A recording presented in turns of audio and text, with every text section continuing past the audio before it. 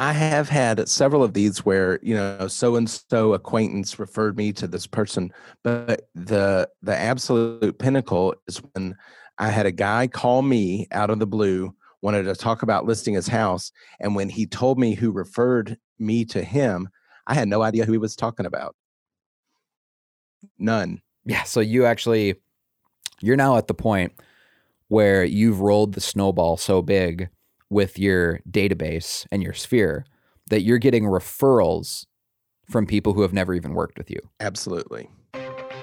This is the Platform Marketing Show, where we interview the most creative and ambitious real estate agents in the country, dissect their local marketing strategy, and get the behind-the-scenes scoop on how they're generating listing leads and warm referrals. We'll dive into the specifics of what marketing campaigns are working for them, how much they're spending on those campaigns, and figure out how they have perfected what we call the platform marketing strategy. This is your host, Tim Shermack. I'm the founder and CEO of Platform. I love marketing, and I talk too much. So let's dive in. Hey guys, welcome back to another episode of the Platform Marketing Show. I'm here today with Neil Cox, who's a realtor in Louisville, Kentucky, and I just recently learned how to pronounce it correctly. Louisville, not Louis. You were close. Louisville. I was close? Okay. Neil, hot damn. Neil has a cool story. Neil joined Platform. Neil, was it back in 2008? 2019.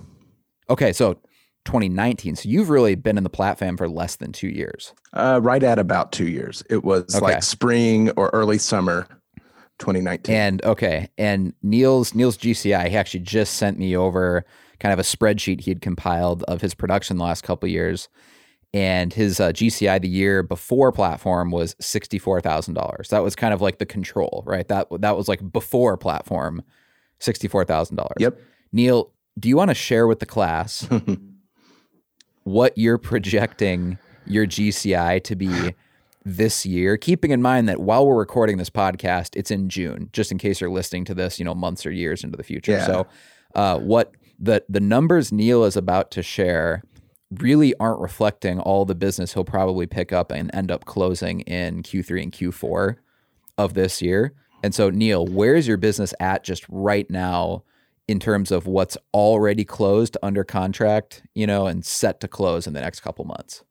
Let's see. I've got about it'll be about 300,000 in GCI.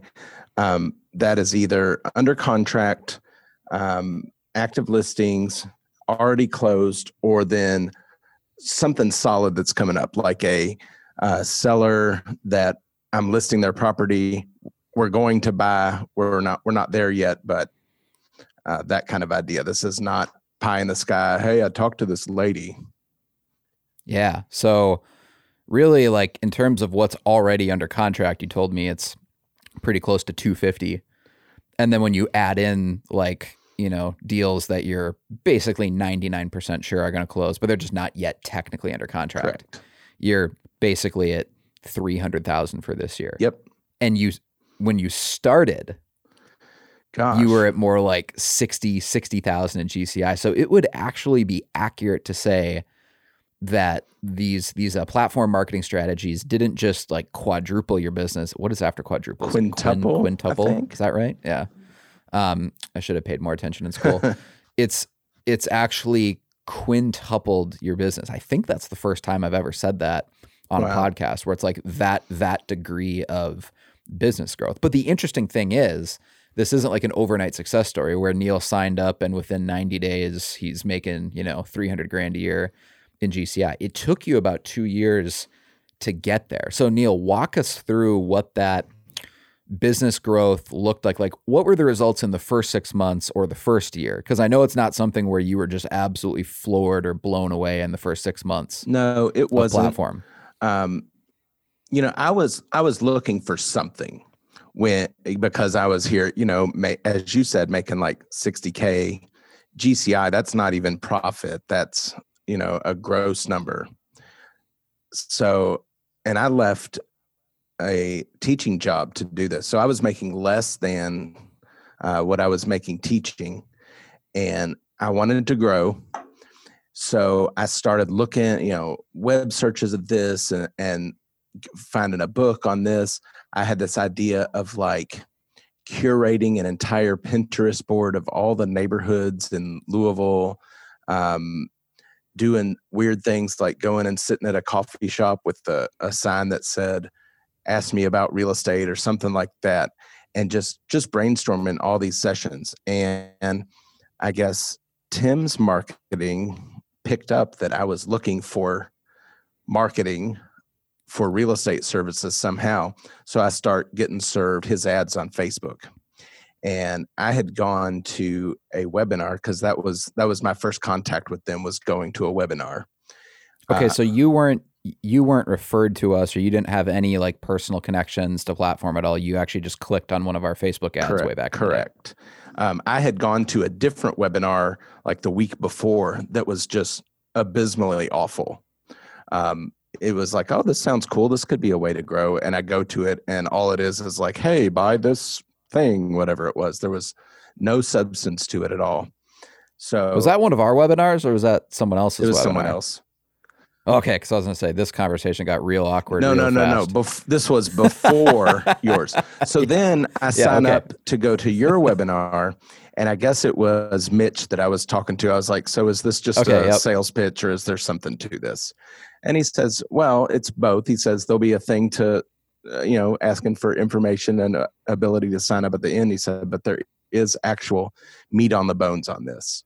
And he was correct. And I go in, and it was such a logically well put together webinar that I could see it. I could see the possibilities. And when I talked to them, they're like, if your market's already taken, too bad. So I asked him, right after the webinar, they're like, well, it's open. And I think maybe you all had someone previously here. I'm not sure. And I didn't sign up on the spot because the cost, it's not super cheap. And had I done that, my wife would have killed me. When I told my wife what I wanted to spend on this marketing thing, she about had a cow right then and there, because we really couldn't afford it at that time. It was kind of a leap of faith. My hope at that time was that I wasn't getting scammed. That was what I was hoping for. So not only was I getting scammed. Well, I'm glad that we started our business relationship with a very low bar, where all platform had to prove is that we were not literally scamming you, and then it was a win. That was it. And that's awesome. And they followed through. And so I'm like, okay, cool. Not scamming me, but the platform experience. I mean, it's more, I didn't just hire a marketing agency. I'll say that. It has been maybe quintuple what I imagined. How's that? It's goes hand in hand with my expected growth this year. Yeah, we're going to have to just find as many creative ways as possible to work in that word quintuple into this podcast, just to make good use of it. That's incredible, though. So you just clicked on one of the ads way back when. You watched one of our webinars. And by the way, for folks listening, the webinars we do, I actually haven't done one in a year. Oh, wow. So this is actually really interesting. We'll share some inside baseball about Platform's ads account, and how we attract realtors. We used to do webinars all the time, but in the last year, we are getting so many referrals from our clients that we're kind of growing at the rate right now that we are just comfortable with, And so we haven't had to do any paid ads driving to webinars to get new clients in literally a year. That's amazing. And we're still growing. We're still growing every month. I think we've grown the company in the last year probably 25% or something like that, even in a really difficult year for realtors, right? The real estate market's tough, and we've grown that much just with referrals. And so it's literally been a year since I've done a webinar, just because people keep telling their friends about us, and that's how we've been growing. So that's cool. But yeah, I mean, when we did webinars, to get back on track here, when we did webinars, it was always something I actually felt personally passionate about that you deliver real value on a webinar. Because I've been on the other end of it, right? I've been the person who clicks on a webinar because I'm interested in whatever topic, and I figure like, hey, you know, I'll listen to this for 60 minutes, and it's kind of one of those calculations where you're thinking, well, if I get one or two good ideas and the rest of it's fluff, if I have to spend 60 minutes to get one or two good ideas, it's actually probably worth it, right?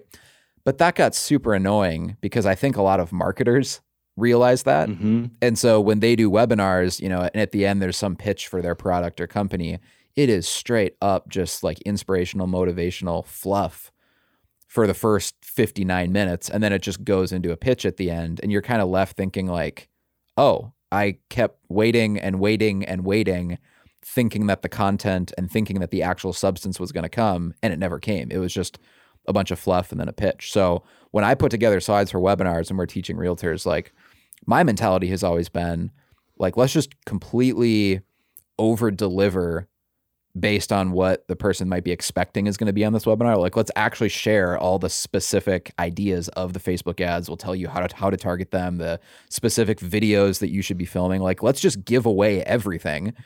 And if the right agent is listening to it and they realize like, hey, this sounds like a brilliant marketing plan, but honestly, I probably don't have time to do this, then they'll reach out to us and they'll hire us, you know? And if someone wants to steal all of our ideas, that's fine too. Had you hidden the sauce on that, I probably would not have signed up. It was the fact that you laid it out. Here's what we do, and here's how it's going to work. And then at the end, when I'm talking to Mitch, he says, "Hey, here's some phone numbers of some people. Give them a call." And you know the social proof there too. Like, you know, hey, this is actually working for people.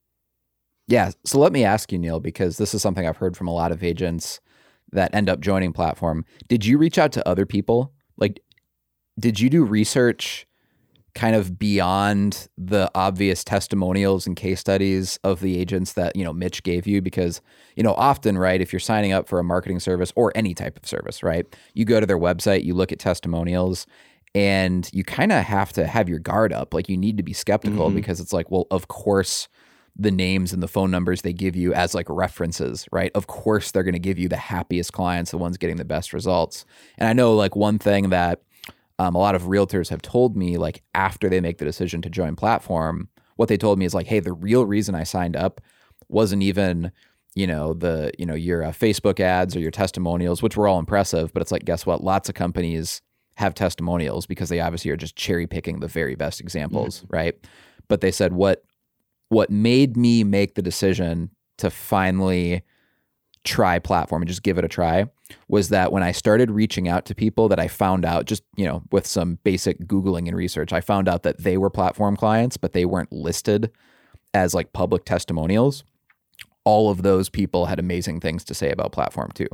Wow. So it wasn't just like the public, you know, case study type clients that were getting good results. It seems like everyone was happy too. So I'm curious, did you reach out to anyone, or how many people did you call, or what did that process look like for you? Correct. And by the way, for those listening, I just want to add this. For those listening to this, I promise we're going to loop this back into marketing strategies for realtors. So just hang on 1 second. Well, if I remember correctly, the list was enough to convince me. And then I went and checked out those people's websites. I didn't even call because to me, it was like, well, if they gave me a list, the people are going to say it's awesome. There's not going to be people that say, well, they gave you my number, but it's crappy. So I didn't feel the need. Yeah. The proof was that there were people out there that could vouch for it. I go to their website, look at their stuff, and like, oh, wow, this really is a thing. That's cool. That's cool. So, you know, for all the agents listening to this, right? Like I don't want to spend the entire hour talking about Platforms marketing, right? Let's talk about marketing for actual realtors and let's get into Neil's story. But like, as we're thinking about this sales cycle, right? Because that's what it is. It's the sales cycle of realtors doing research and like the due diligence to consider hiring a marketing company like Platform. Realize that like buyers and sellers in your market are going through the same thing, right?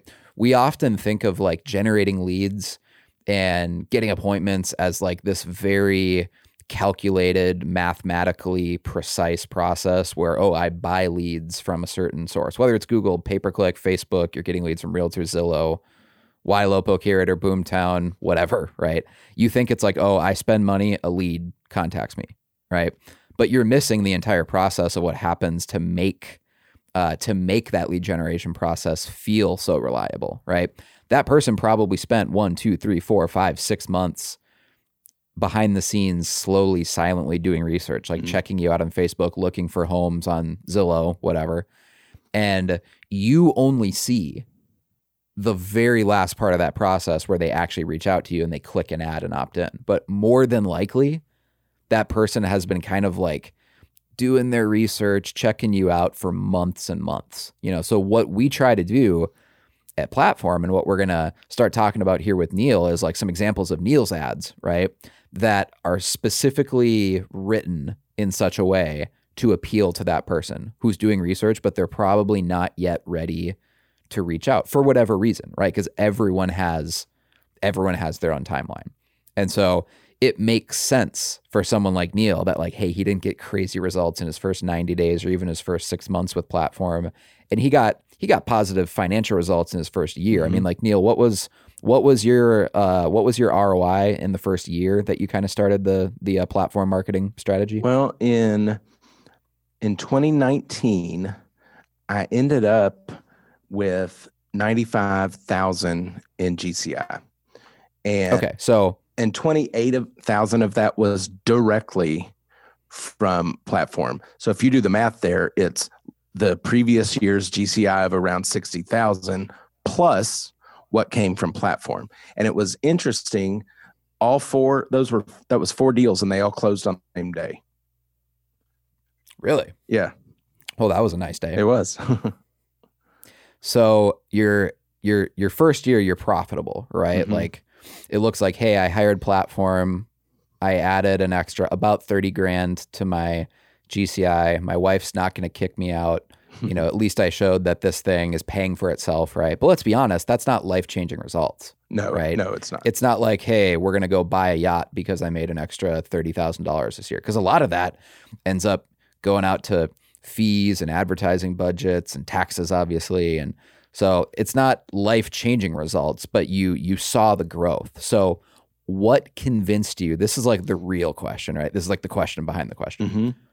What convinced you to stick with it that second year, knowing that after the first year, your business grew a little bit, but it wasn't like amazing, right? A lot of people would have quit at that point. They would have been like, oh, well, I expected a lot more out of my first year.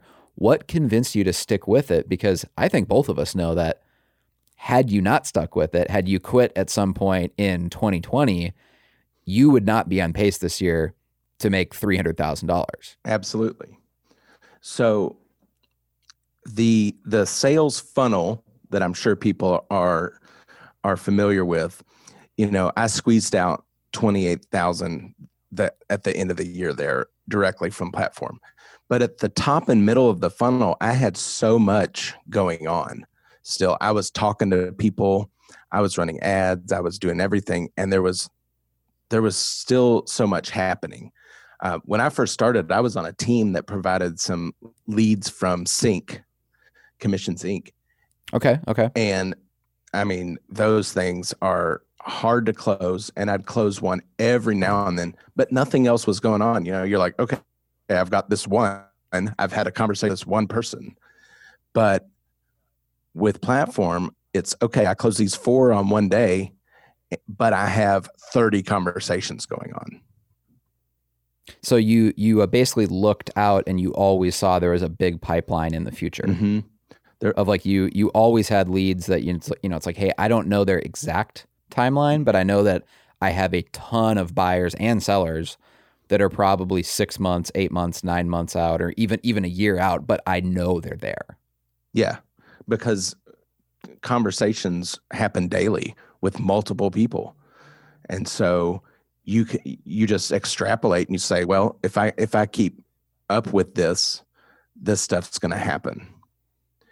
Neil, how long did it take for you to really be able to like look your wife in the eye and you both knew like, okay, I made a good decision with this. Like this is paying off. Like this was the right decision. And I mean, because your first year, you know, like I said, you made a little bit more money, but it's not really life-changing, right? It's not like a case study type testimonial result where you're going to go shout it from the rooftops that Platform helped me make an extra $28,000 this year. Like that's nice, but it's not life-changing, right? At what point was it halfway through the second year? So was it like 18 months in? Or I mean, how long did it take for you to really feel like, oh man, this is really paying off? Like now I know I made the right decision, and I know my wife's not only not mad at me, she's probably really glad that we made this decision. It's probably right before the end of year 2 and into year 3. It's this year, because when this year started, I had business, it was going, but it's been the year developing where I've said, oh wow, look at what's really happening. Okay. So, I mean, for you, you would say like the major growth in your brand that obviously resulted in a bunch of people calling you to list their house and people calling you because they want to buy a house, like that didn't happen in 6 months. Nope. Neither did it happen in 12 months. It kind of started happening around 18 months, but it really took you nearly 2 years to get to that point. Yep. And 2020, you know, I was all ready to go, like made all these plans at the end of 2019. Okay, I'm going to do this. And then I go in on the first Monday of 2020 and I'm starting with all these systems and implementing this and that. And then COVID happens and my business completely died. I had things fall out of contract. I had buyers that were looking, stop looking. And no matter what follow-up I did with anything, there was just nothing there. It was just not happening. And it wasn't until about May or June in 2020 that things picked up. And then that half of 2020 still ended up being my best year ever. Then 2021 starts and it's going good, but it was probably April, May before it was like, hey, you know, to the wife even, hey, come look at this spreadsheet. What's happening? She's like, holy. Yeah. So I'd say it took about 2 years to get to where it is just it's like a runaway train at this point. Yeah. It took about 2 years to where you'd be comfortable using the phrase life-changing. Yes. You know, like, yeah. Like in the first year you made a little bit more money. Cool. But it wasn't really transformative or life-changing until about the second year. And I've always thought that's a really interesting dynamic with realtors who are implementing this platform strategy, because, you know, thinking about waiting 2 years, or, you know, with some agents it happens sooner. Sometimes it only takes 9 months to a year to really kick in, right? So it's going to be different for everyone, but it is a constant narrative that I hear that, like, yeah, you know, I knew it was working in a technical sense in the first 6 months or the first 9 months, but it really didn't start to blow up in terms of like tons of commission checks, you know, until about a year or until about 18 months, or in your case, even 2 years, right? And I find that interesting as a marketer, because it's simultaneously a challenge, because we have to convince the agents that are brave enough to start this marketing strategy. Like we have to convince them, hey, stick with it. Yep. You know, do not give up 6 months in, do not give up 9 months in, stick with it and it'll work, you know? So it's kind of a challenge in that sense. But the other side of the coin is that it becomes a competitive advantage in some ways the longer it takes to work, because you know that your competition isn't going to copy you. Like your competition does not have that vision and that patience. And, you know, frankly, they don't have the courage to stick with a marketing program for 18 months or 2 years if that's how long it actually takes to really, truly kick in. Right. Right. So it kind of gives you peace of mind. And it seems like it attracts a different customer for you guys, because, you know, we've got a closed private Facebook group of all of your clients and you and your team, and we interact in there regularly. And my mom's in there too, just so everyone knows. Okay. I'll keep it clean then. The agents, the insights, the experience, and just the social capital that everyone has in there, you're not leading the blind, so to speak. You've got high quality, great agents that know a lot about a lot of stuff, and they're a great resource. And so, taking 2 years to work, like, we could probably talk about this all day, because I think that alone is crazy. That, like, yeah, you get a little bit of results, but it really took 2 years to kick in. Like, what was your wife telling you this entire time? Or what was your broker telling you, or other agents you knew this entire time? Because, surely they probably saw a lot of the ads or the videos that you were running. And I'm sure that they looked at, like, your production numbers, and they're like, okay, it looks like Neil's doing all these, trying all these marketing ideas, but his business really isn't blowing up. Like, did you have any, like, I don't want to use the word haters because that's a cliche term, but did you have any people who it seemed like they doubted you, or who were skeptical of, like, why are you trying all of these marketing ideas? Like, I think, what is the point of all that? I think I got enough from it to keep that at bay. My wife was not like, hey, we got to really look at this. Also, at the beginning of 2020, I brought on a lender partner who pays part of my marketing budget, which means that my margin is better, so that I was able to keep it going longer with medium results. And, sure. And sure. Just kind of like hiring platform on faith, sticking with it on faith, because we're here. We're 2 years from seeing this webinar. I can hardly remember anything from it. But what I do know is that I interact with agents in our Facebook group on a daily basis, and people say, oh, this is crazy. Someone just called me out of the blue and I'm listing $1 million property tomorrow. Or, hey, this ad had 50,000 views or whatnot.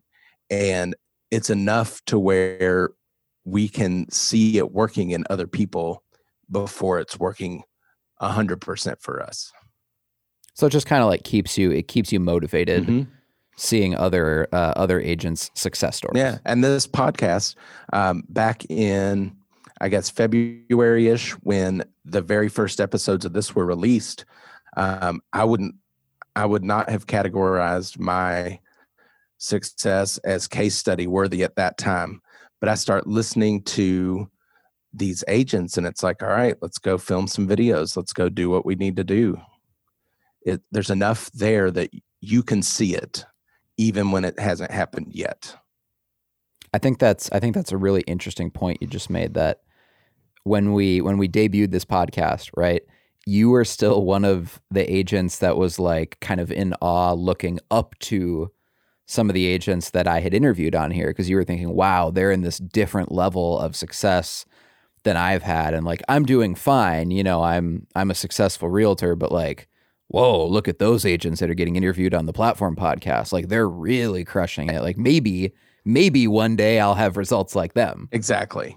That was exactly what my thoughts were. It's like, I would love to. And listening to it, you get some motivation to keep going, but you're doing the exact same things that they are doing. So what is the expected result? The same results they have. Yep.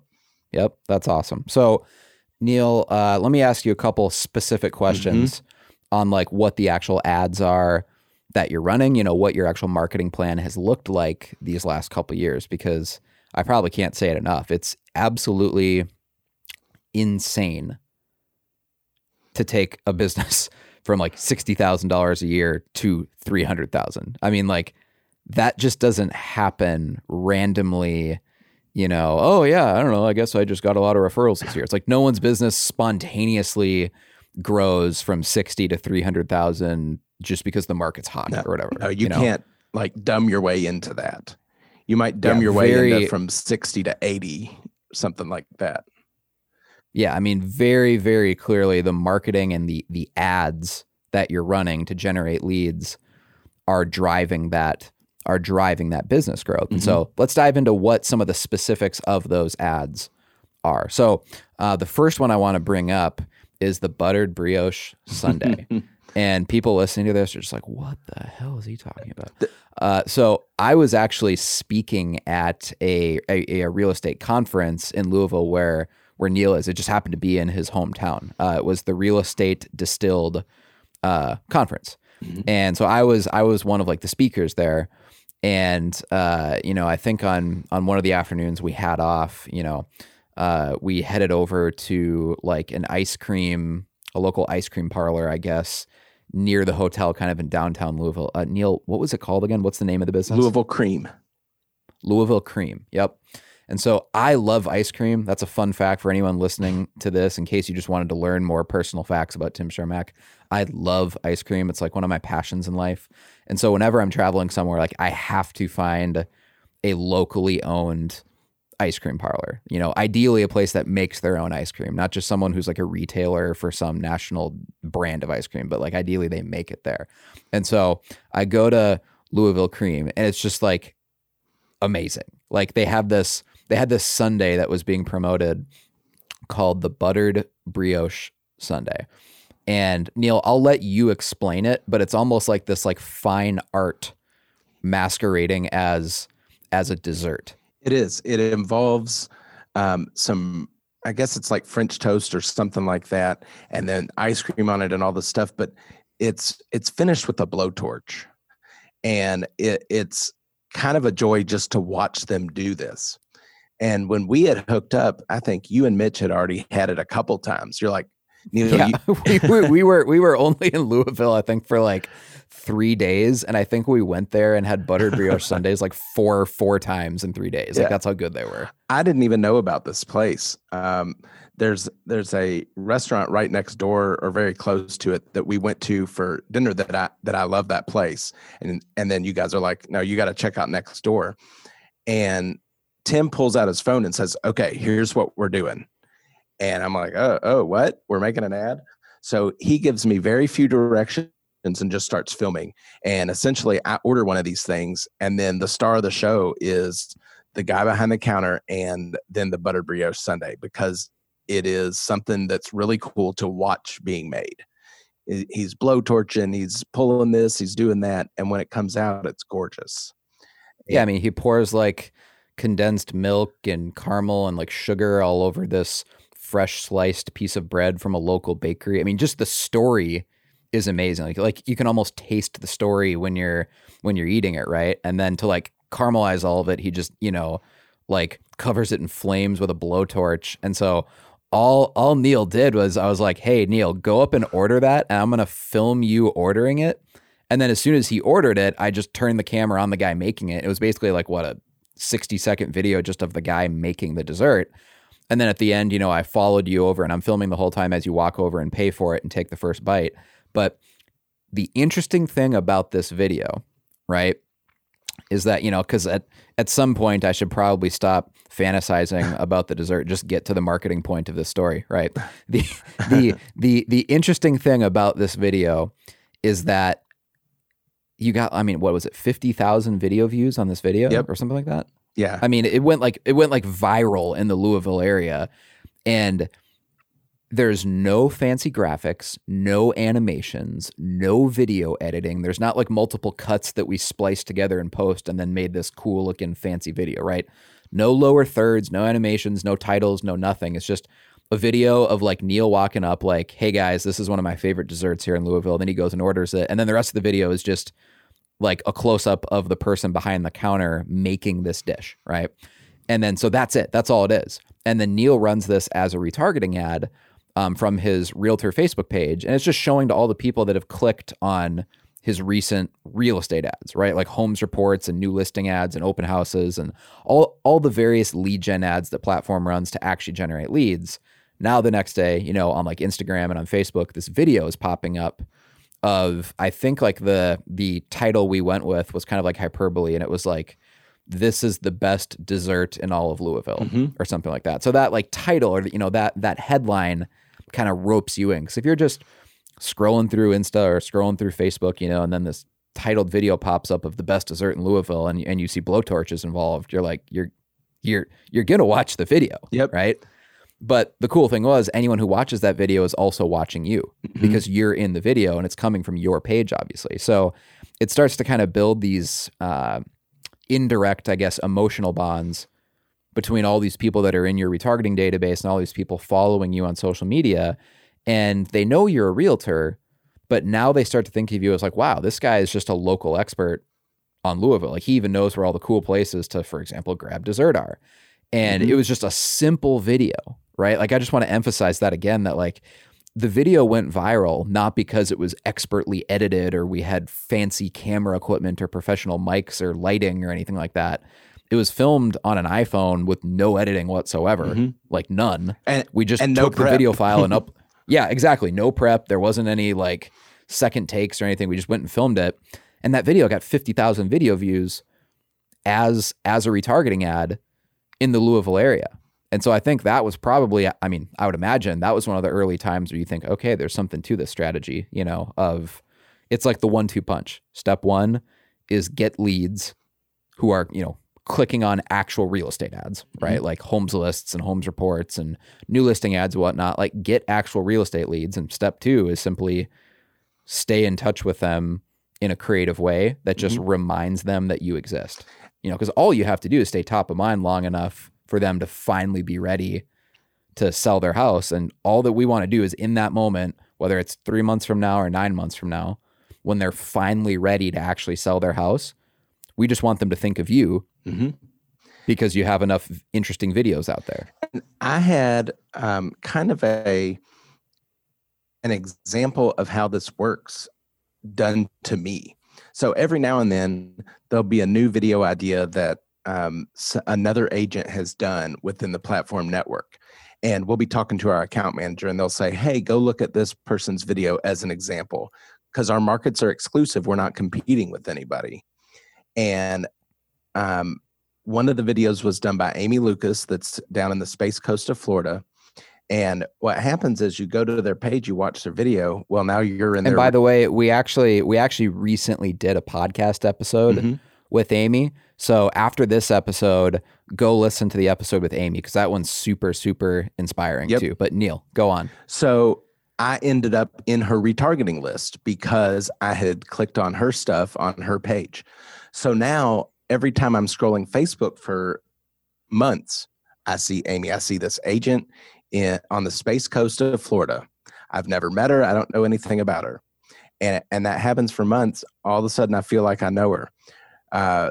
Forward to the end of 2020 in Minneapolis, where we had a mastermind event, and I met her in person for the first time and I already felt like I knew her. Yeah. And I was like, oh, okay. This is how people feel when they meet me now. Yep. Because they've been, you know, you were seeing her ads for 6 months or however long it was. You finally meet her and you kind of just kick off a conversation because you feel like you know her, you know, and that's exactly what's happening in your market this entire time is, you know, someone clicks on one of your, you know, let's say open house this weekend ads. And then the next time they're on Facebook, they see this, is this the best dessert in all of Louisville ad? And it has nothing to do with real estate, right? Nothing. It's there's no like secret tie-in at the end where we try to loop it back into homes for sale or something. It's just like a video of, hey, I think this is the best dessert in Louisville. And it just happens to be coming from your page. And so the reason we would categorize that as a marketing victory is that you're in the video, it's coming from your page. And so people will remember you, right? Yep. And then if a couple days later they see another retargeting ad from you, you know, and then a couple days later another one, eventually when they're ready to sell their house, like what realtor do you think they're going to think of? Yeah, that's right. You know, like of course they're going to think of you. And I assume that it is the same in other markets, but you can't throw a rock in Louisville without hitting like 6 real estate agents. We've got way more real estate agents than we do listings. So I'm not necessarily the only agent that people know. Right. But they're choosing me over other people because they feel like they're getting to know me. And one thing that I've found, especially this year, is people that I know that I haven't talked to maybe in years are starting to reach out to me. And I know for a fact they know other agents because they're mutual acquaintances or friends. But they're reaching out to me because they keep seeing my face. Yeah, and so a lot of that content, that we're putting out there with the retargeting ads, both on YouTube, Instagram, Facebook, if someone sort of knew you from a long time ago, but they're not really close friends, right? But they technically knew you, whether it's from high school or it was someone you took a class with in college or whatever, right?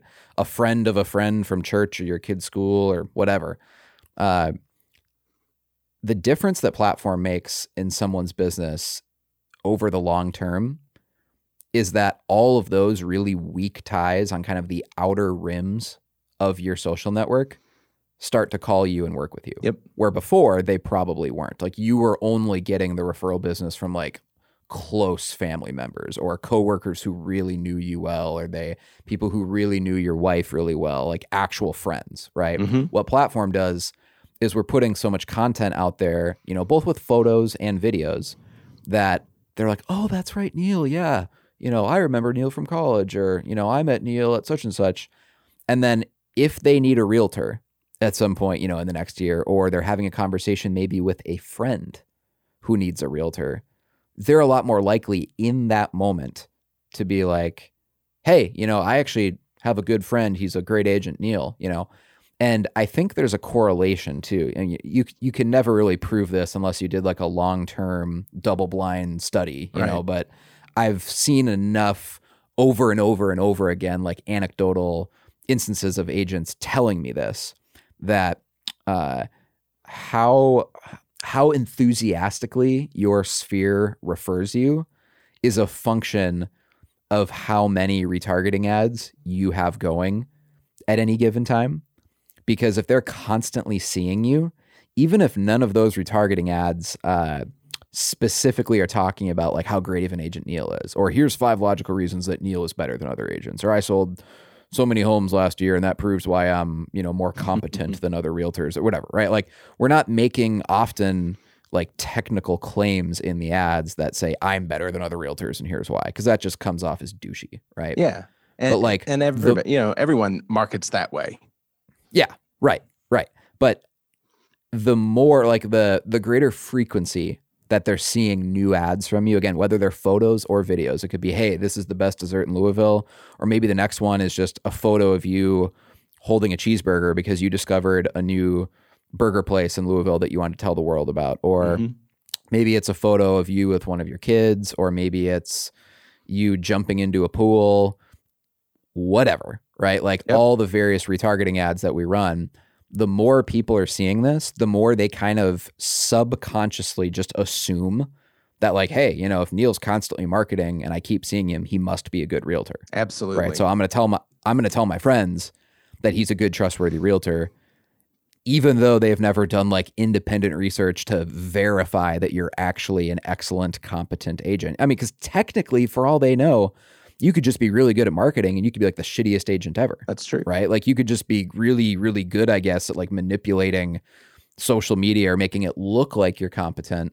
But that's how the human brain works, right? That's a constant theme I try to impress on all the agents in the platform, is that we like to think that people make logical decisions, that like they do their research and there's tons of due diligence and they're maybe making T-charts of the pros and cons of Neil versus this other agent, of who am I going to list my home with, right? Like how many years of experience does Neil have, or does he have a college degree, or how many homes do you sell last year, or like all these things that they might compare realtors. Like no one's doing that. No. And no one's doing that. No. And I have had several of these where, so-and-so acquaintance referred me to this person.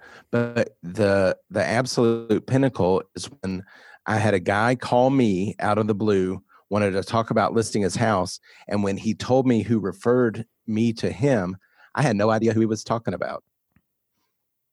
None. Yeah. So you're now at the point where you've rolled the snowball so big with your database and your sphere that you're getting referrals from people who have never even worked with you.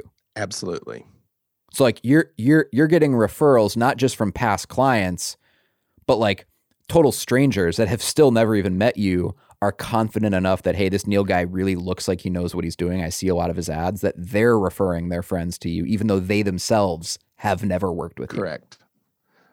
Yeah. I mean, that's really cool. And that's what marketing success looks like. Because again, like people are not making these decisions logically, rationally. It's a very emotional and like primal decision-making process. Like most people, you know, they would never admit this, right? Because everyone wants to think they're really sophisticated. But most people make very intuitive gut decisions. It's kind of like, does it feel right to work with Neil? You know, does he seem like a trustworthy guy, right? And if your ads that you're putting out there into the world, you know, build up slowly and over time kind of this reputation that Neil seems like a trustworthy guy, he seems like a cool guy, that's going to result in way more business over time than just bragging about how many homes you sold or what your volume was or how many years you've been in the business or only ever posting about real estate. Like, you know, the agents who post every time they have a closing or every time that a sign goes in the yard or whatever. Not that you shouldn't be doing those things, right? But that shouldn't be the only marketing that you're doing, because ultimately people don't really care. They just want to feel that peace of mind of knowing like, hey, I think I made the right decision working with Neil. In the same way, right, that it took some time for you to feel like, hey, I made the right decision working with Platform. And at first you couldn't necessarily justify that decision with raw numbers because the numbers weren't there yet, right? But I'm assuming the reason you stuck with Platform, you know, and you saw it through and you trusted the system was that you had that gut, like intuitive feeling of like, I like these guys. I like what they're doing. I feel like the marketing is working. Notice the word feel, you know, because you don't really have spreadsheets yet. You can't really say, hey, I have all these closings, but you feel like it's working. And that's what made the decision. And that's what helped you make the decision to keep using the Platform strategy, even though you didn't get like absolutely mesmerizing, life-changing results in that first year, right? I mean, honestly, it sounds like 2 years. Yep. And that's true. And there's kind of a cyclical thing because a lot of our strategy is to run video tours of listings. So when I was first in real estate, my listing presentation looked something like looking at their house and saying, yeah, here's how much, and I'll put it on the MLS and follow up with people. But now I have a sophisticated listing presentation that shows an entire process of how we're going to do video that I can guarantee the most eyes on their listing.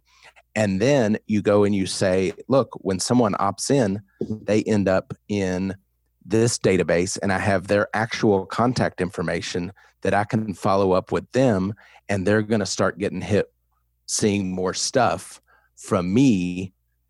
And then you use that video that you're proposing to make, you put it out there, and you're getting more listings based on that video.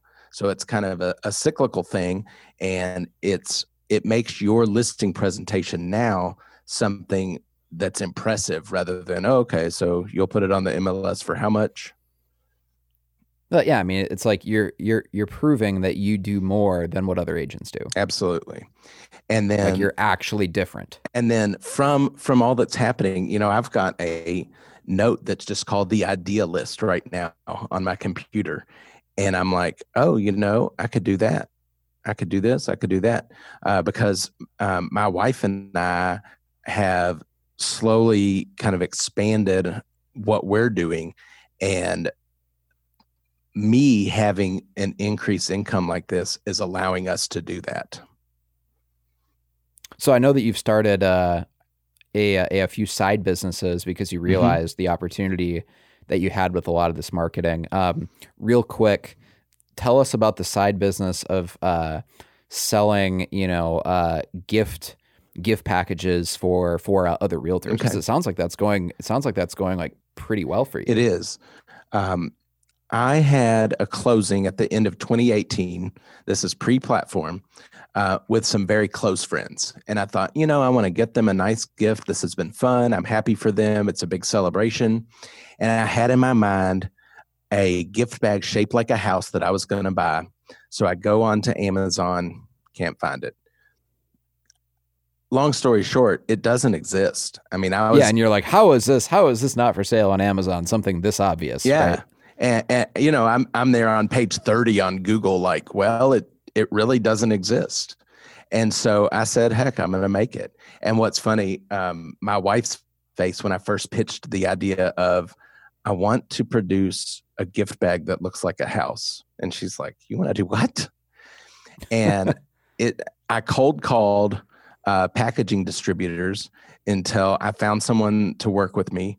And through the process, I'm growing a side business company right now that sells these gift bags to realtors. And then we're slowly adding gifts and products to the line as well. And the core product that you're selling is like it's a heavy paper gift bag shaped like a house. That's the easiest way to describe it, right? And with house artwork on it as well. Yeah. So it's like a fun kind of cool thing that realtors can use to put whatever gift, if you get your client a bottle of wine or whatever you do as a closing gift, you can put it inside this special gift bag that's actually shaped like a house and has artwork on the outside to make it look like a house. And that's just a lot more personal of a gift to give clients than some random generic gift bag. So how much are you selling these for, Neil? We sell so they come in 5, 10, and 50 bundles. Probably sell 10s the most. They're $27.99 on welcomehomebags.com. Okay. So for anyone listening, if that sounds interesting to you and you want to get these custom gift bags, that's actually Neil's side business. So on top of being, now I would say like you're a top producing realtor, you're going to make probably $300,000 this year in GCI. He also has a side business. And I just want to make sure I get this right. It's welcomehomebags.com. Correct. And you can get 10 of them for under $30. Yep. Yeah, that's with free awesome. shipping. Neil, what has your sales been on that the last year? So interestingly enough, based on my work with Platform, I was able to kind of dumb my way into some marketing on Facebook. In 2020, my wife and I, we were printing money. It was crazy. The Apple update to iOS 14 just slammed the brakes on that for us. Yeah, that's been a kick in the nuts. Yep. So I reached out and had to hire a marketing agency that works with physical objects to put together a huge funnel for me. It's like 3 campaigns and 10 different ads in each campaign. It's huge. It took a long time for them to do. And we're working back up to where we were because we were grossing $12,000 to $15,000 a month in sales there for a while. That's fantastic. So, I mean, like the confidence you've gained over the last couple of years, not even just in real estate, but in business and marketing in general, gave you that inspiration to start this side company, which is now, like depending on how the year finishes out, like this side company will probably do somewhere like $100,000 to $200,000 of revenue. Yep. And then we dabble in some real estate investing as well. And then I've got a new side business that's going to work hand in hand with real estate that I'm starting right now. Like as we speak, I'm waiting for an email for the next step on putting this together. And essentially it is hard money lending, but the pitch is right now in this market, you cannot get a contingent offer accepted hardly ever. And some people need to close on their sale before they can purchase. So there's different ways to go about it. There are banks that offer similar products, but it takes like 30 days because you have to go through all this stuff. So we're proposing to, and it will be a secured loan. There'll be a lien on the house. There'll be a note and a mortgage to lend that little bit of capital so that people can free up that equity and move forward. Yeah, just to like float people for whatever, a month or two, so that they can find a house and they can sell their house with the confidence that like, you know, hey, we have money to tide us over, essentially. And I mean, obviously, normally your home equity is not that liquid, and even though technically you think of it as being your money, you have to go through the full blown loan process to get access to your own money. You know? So you are solving. Yeah, exactly.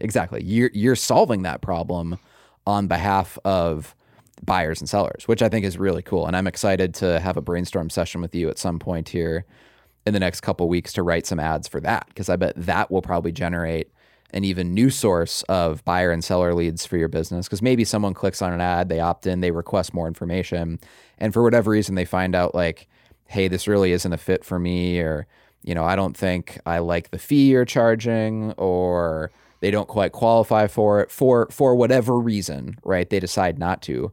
It's like, well, cool, you still now have a lead. They might still want to work with you as their realtor. That's right. So it's kind of like a win-win. And that goes along with the ability to offer more service than the average agent. You know, if their only pitch is I'm going to put your house on the MLS, you don't have a pitch. Not if you're up against me, that is. Yeah, I mean, you really with a combination of, you know, these side businesses you have. And I know that you actually have a podcast of your own in the Louisville area, and all of the photos and the video campaigns that you're doing with platform marketing, you are positioning yourself as not just being a realtor, but just like the local real estate expert. And yes, I'm a real estate agent. Yes, I can help you buy and sell homes, but I'm also kind of in this broader, bigger picture level, a real estate expert in general, right? And so like people are a lot more likely to refer you to their friends and family, because they feel like by referring you that you're so smart and you're so well connected that when people refer people to you, I think there's an important tipping point in professional services. When you make a referral, if your brand is strong enough, you know, and this is what we're always shooting for at Platform Marketing, right? We want our brand to be strong enough where when someone refers someone to us, they're not like spending social capital making that referral. They're actually enhancing their social capital because the person is so grateful that they referred them to Platform, because we're so good at what we do, or we're so well respected at what we do, that the person who got referred is actually like grateful to you for making the referral. Mm-hmm. So when you refer people, I just want to be really clear, right?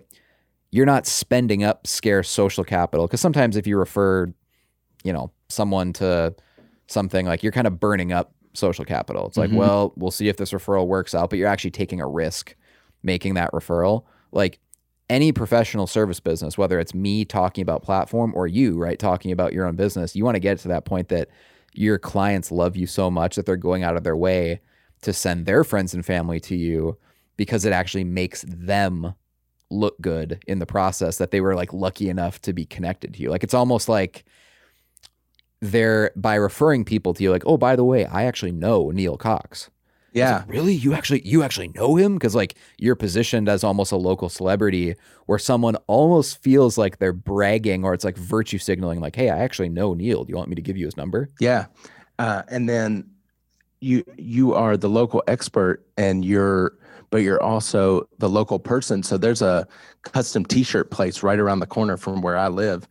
And they were advertising all of these just Louisville t-shirts. So I went in and bought 5 of them. I'm like, I'm just going to keep wearing these Louisville t-shirts and be the Louisville guy.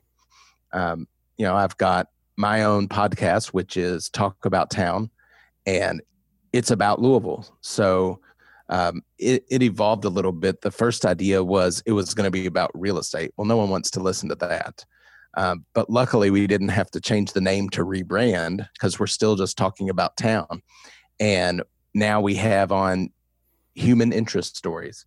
The last posted episode was with a girl that just graduated high school from the Children's Hospital in town because she's waiting on a heart transplant. And she's an awesome student and person. And who doesn't want to listen to that? You know, it's just not about posting, hey, list with me and I'll get your house sold. That's boring. Nobody wants that.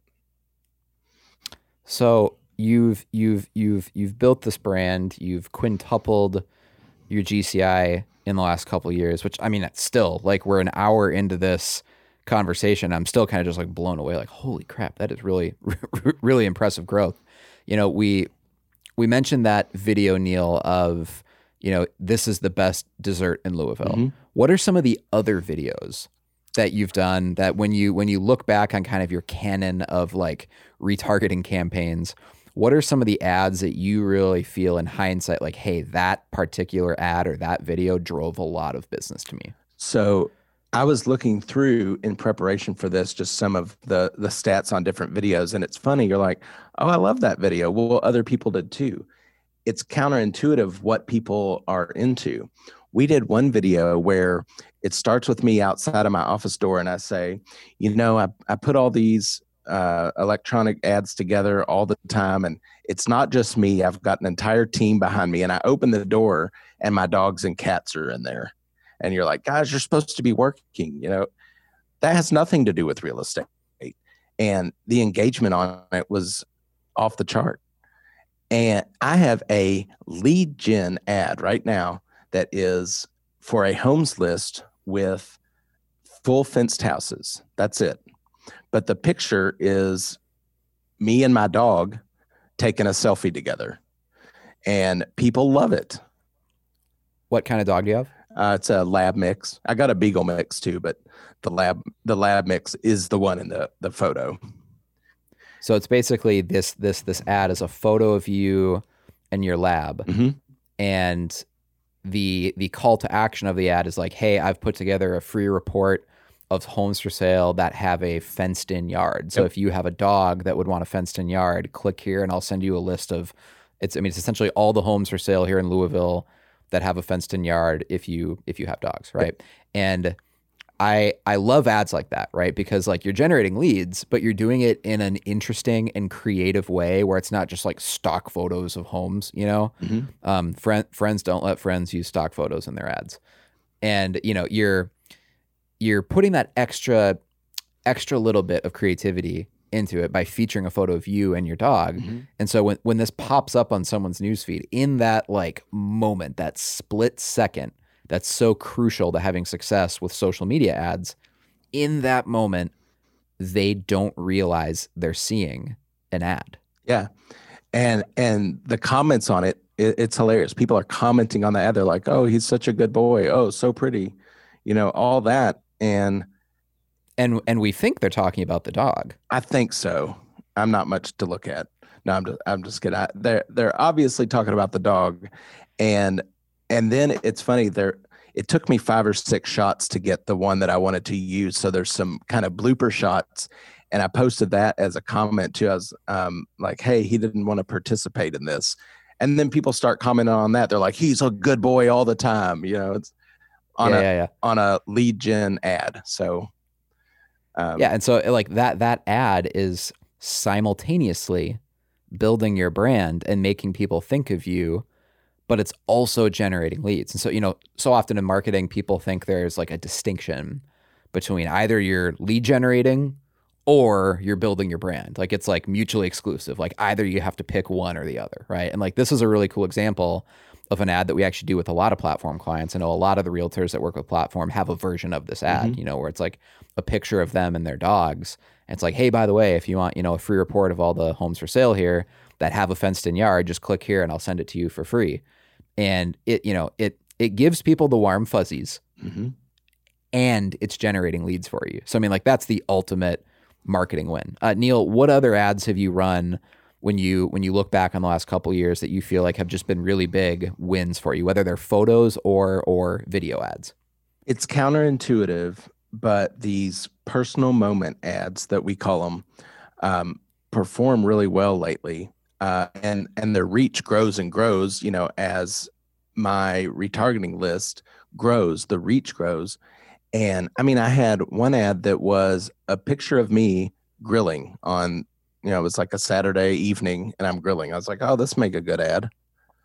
Well, then people start commenting on that. It has nothing to do with real estate. I had one, my COVID project when my business died, I was like, I'm building a tree house. My kids are basically too old for that. So I have my youngest one come up and we take a picture of me and him in the tree house. And people love that. It's so counterintuitive because you're just, it's like you're using your feed as the same as you would your personal feed. And people appreciate that. And it's counterintuitive because, you'll see agents and agent groups that are just full of people across the country. And their questions are like, hey, do you ever post business stuff on your personal page or vice versa? Or, hey, have you ever done any social ads? What's some good ad copy? It's like, it's so much bigger than any of that. It's like that those questions are thinking small, and with Platform, we're thinking big. Neil, when we look at all these ads, obviously it's not free to run ads, on Instagram, Facebook, YouTube, etc. What is the actual dollar amount on the average month that you're spending on the actual ads budget? I know that obviously every month might be a little bit different. Some months are more or less, but I mean, is there a general average that you like to stick at in terms of the monthly advertising budget? I usually keep it at about $1,000 a month on ad spend. When all the COVID shutdowns happened, it was real funny. Tim gets on our groups and starts saying, okay, guys, Facebook ads are on sale right now. People are stuck at home, so the number of eyes increased. So when you're spending money, you're going further. So he says, while other agents are saying, oh, my business is dying, I need to scale this back, he says, scale it up. And I started throwing money that I technically didn't have at my ads budget during that time. And I had a month or two where it was like $3,000 or $4,000 a month. And here I'm at home not working.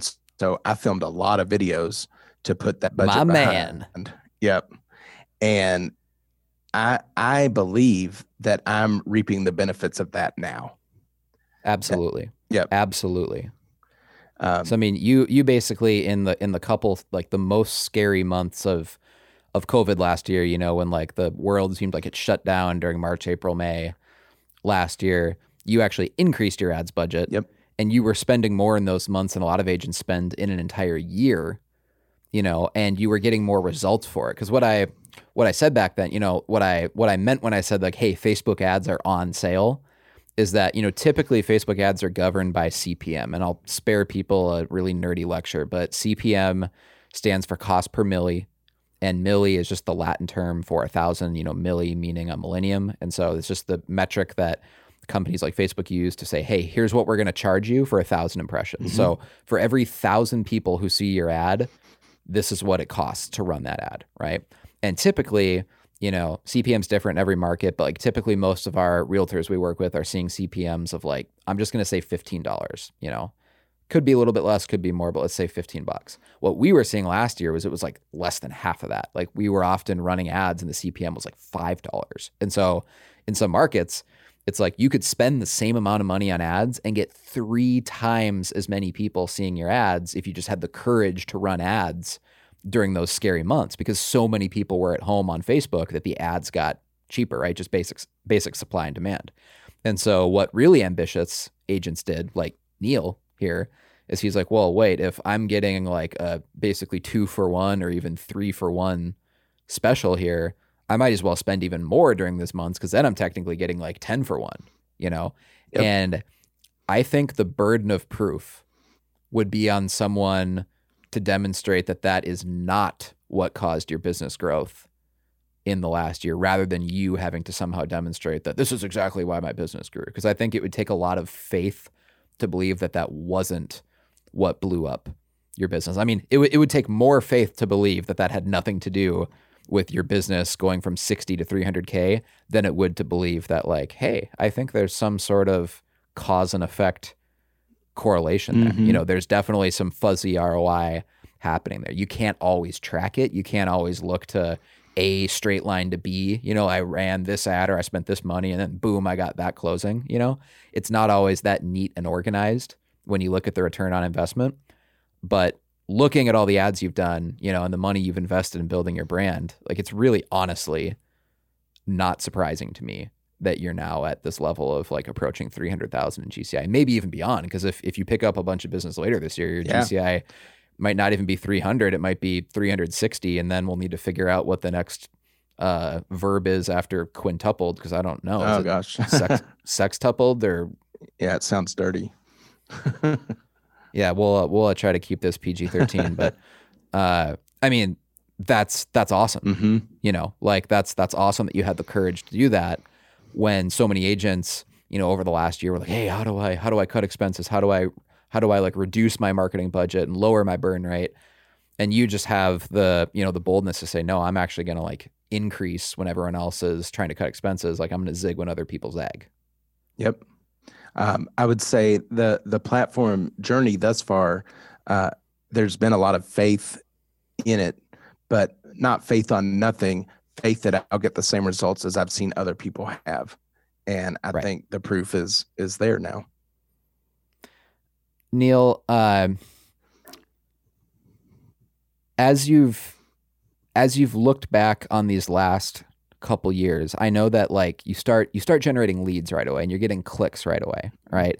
And so even in the first month or two when you start this process, like you kind of have early leading indicators that it's working, right? But how long did it take you to actually have people in real life start telling you, oh yeah, I've seen your ads, or oh, you're that realtor, I've seen your videos, or I've seen you on Facebook, or how long did it take, or like how often nowadays do you have people telling you that, oh yeah, I've seen your videos, or maybe you meet someone and they're like, oh yeah, I know who you are, I've seen your videos, right? I'd say it took maybe a year or more before that really started happening. I had closed leads that were directly from Facebook or from platform and Facebook before that started happening. Okay. I took the car into the shop recently, and I'm explaining him, and then he needs my contact info, and he says, oh, I know who you are. I watch your videos all the time. That's awesome. The thing that I keep finding is that I have people that I don't expect that I maybe know, and they have been watching. Sometimes someone I know that lives out of the market will know, and they'll be like, oh my gosh, yeah, I see your videos all the time. And that's always surprising. I had a coworker from a long time ago. I mean, I probably haven't talked to her in 10 years. She put a Facebook post about her daughter needing a washer and dryer used if somebody had them. And I've got all these deals going on that are going to result in some excess washers and dryers. So I say, hey, I may have an end to that. And we chatted a little bit, and she said, yeah, they're moving to this apartment. This sounds perfect. And when they're ready to buy, we'll be calling you. It's like, oh my gosh. And I know for a fact she knows several other agents. And I haven't talked to her in 10 years, and I'm going to be the one she calls. That's awesome.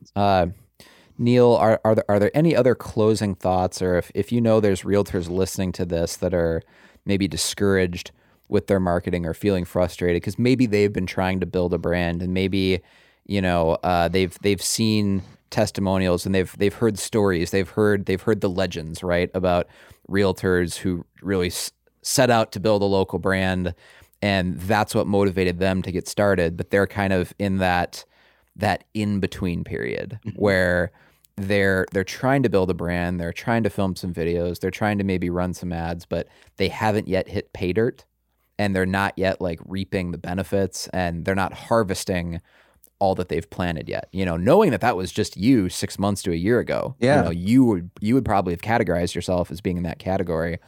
What would you tell them to just encourage them if maybe right now, while they're listening to this podcast, right now they're frustrated? So at the beginning of 2020, I mentioned before, my business died. And even when some stuff started opening up, even when things were going, it took a little bit to get it going again. And I was talking to my account manager, Emily. She says, here's what I want you to do. Call Jill Lightfoot in Columbus, Ohio, because it's a similar market as yours, and you're going to talk to her. So I call up Jill, and Jill says, Shout out to Jill. Shout out to Jill. She says, just keep doing your videos. That's it. She says, get intentional about filming videos, post them, keep it up, keep going. And I did. I took her advice, and that was kind of led into that period where I was tripling and quadrupling my ad spend, and this is the result. And so I would say to any agent that's in that in-between time, just keep filming your videos. Platform doesn't have a limit on how many videos you can send them that they'll run for you. So keep them filled up with videos. It's an all-you-can-eat buffet. We are the golden corral of real estate marketing. Absolutely. If you run out of an idea, ask your account manager. They've got a list of them. They'll say, film this one and go look at so-and-so's example. And they'll give you 2 or 3 examples. You tweak it, make it your own. And there's tons of those. And by the way, I'll actually share an idea right now. That's like a brand new, fresh one that the public hasn't even seen yet, that we just tested, and I just got results in the last 24 hours. And it's a retargeting ad that's getting a 25% click rate when we run it. And it's just a photo. So the cool thing is you don't even have to film a video. And so you go to your town sign. Every town has some sign when you're driving into town. It's like, welcome to Fort Myers, or welcome to Amarillo, or welcome to Louisville, or whatever. There's usually a sign on the side of the road. Sometimes there's landscaping around the sign or lighting. Sometimes there's not, whatever. But I think you know what I'm talking about, right? Most cities have some sort of welcome to fill in the blank sign. And you go there and you bring a couple suitcases and just take a photo of yourself, like looking like you're walking by the sign. And I'm fully aware that these signs typically do not have, walking paths next to them, right? So just walk by the sign and make it look like you're like moving to town, but you're walking into town. Like you're holding a suitcase in one hand and you're pulling a suitcase that has wheels on it in the other hand. So it looks like you're like moving to town, and you have everything you own in these suitcases, and you're walking into town right by the Welcome to Louisville sign, right? And what we did is we wrote kind of a template ad that you'll need to customize this, obviously, because every market's different, right? But what the headline of the ad is that kind of ropes people's attention in is it says 8 reasons to pack your bags and move to Louisville. And so it's a photo of you looking like you're moving to Louisville. And the 8 reasons are, you mentioned how the people are so friendly, or how when people ask you, how are you doing around here? Like they actually mean it. How are you doing? Or if you have great schools, talk about that, right? Or if there's one of your favorite restaurants, one tactic we use to get more engagement on the post is we'll just have like reason number 6 be Louisville cream. This one's so important that it gets its own shout out. Like that's it, right? Like just like one sentence of like one of the 8 reasons to move to Louisville is Louisville cream. Right. Enough said, and you tag them in it.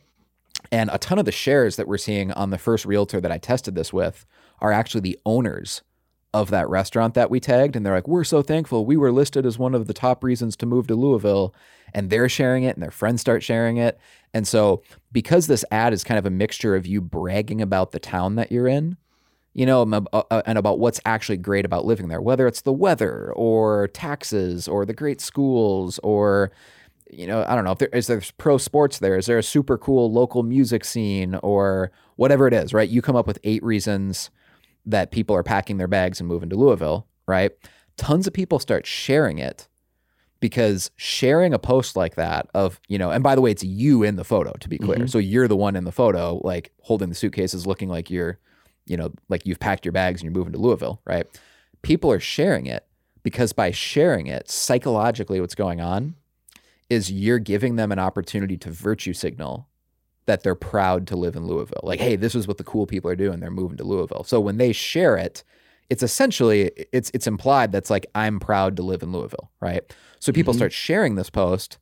And when they do that, they don't necessarily realize it, but they're basically doing your advertising for you. Because when they share it, a bunch of their friends on Facebook will see it. And obviously it's coming from your page, like Neil Cox, Louisville Realtor, right? And so this ad is going viral for the first person that I launched it with. But the cool thing is there's nothing about the ad that necessarily makes it specific to one market, right? If you put in the time to customize the ad copy and you get a photo of yourself holding these suitcases walking by the sign, I know it's going to work for any other agent who tries it. So this is just like one example of the constant stream of like creative marketing campaign ideas that we come out with platform on like a weekly basis. So when an agent like Neil is in the platform, we're launching new ideas like this literally every week. So anyway, to anyone listening to this podcast, there's a free idea for you. And I don't worry about sharing our ideas because we come up with new ones like every week. And we'll never, if your competitive advantage is creativity, no one can take that away from you, right? It's not a scarce, it's not a scarce finite resource. Yeah. And there's a secret sauce behind that too. They're not just posting that ad and calling it a day. There's a lot more that goes into it. Yeah. I mean, we're not, like, to be really clear, right? We're not running that to the general public because that would be a waste of money, just blasting out that ad to anyone who lives in Louisville. We're only running it as a retargeting ad, only showing to people who have recently clicked on a real estate specific ad. So, people that are actually interested in buying or selling a house in Louisville, the next time they go on, Insta or on Facebook, they'll start seeing that post. And it's just another example of a creative way for Neil to stay top of mind with them. And then maybe the next day they'll see his ad about, is this the best dessert in all of Louisville? And they kind of start piecing together this mental reputation for Neil that, this guy really seems to understand Louisville. I guess we have to pick a real estate agent. We might as well work with him because he really seems both like he knows what he's doing, but he also just kind of seems really cool. It seems like he loves Louisville. Yep. And I do. I wanted to leave this place when I was growing up, end up here, and I completely am in love with my city. For real too. It's not just an ad. That's awesome. Well, Neil, thank you for joining us on the podcast today. I already know this is going to be just a super, super valuable episode. Your story is really inspiring, and I hope that those agents listening to this that we have encouraged, if maybe they're in that in-between phase where they've put in the work and they've made an investment, but they're not yet harvesting those seeds that they've planted. I hope that they can get encouraged from listening to this, hearing your story, going from 60K GCI to 300 or maybe even north of 300,000 by the end of the year. I mean, that's insane. So thank you everyone for joining us. Neil, thank you. Thank you. Film those videos. That's really good.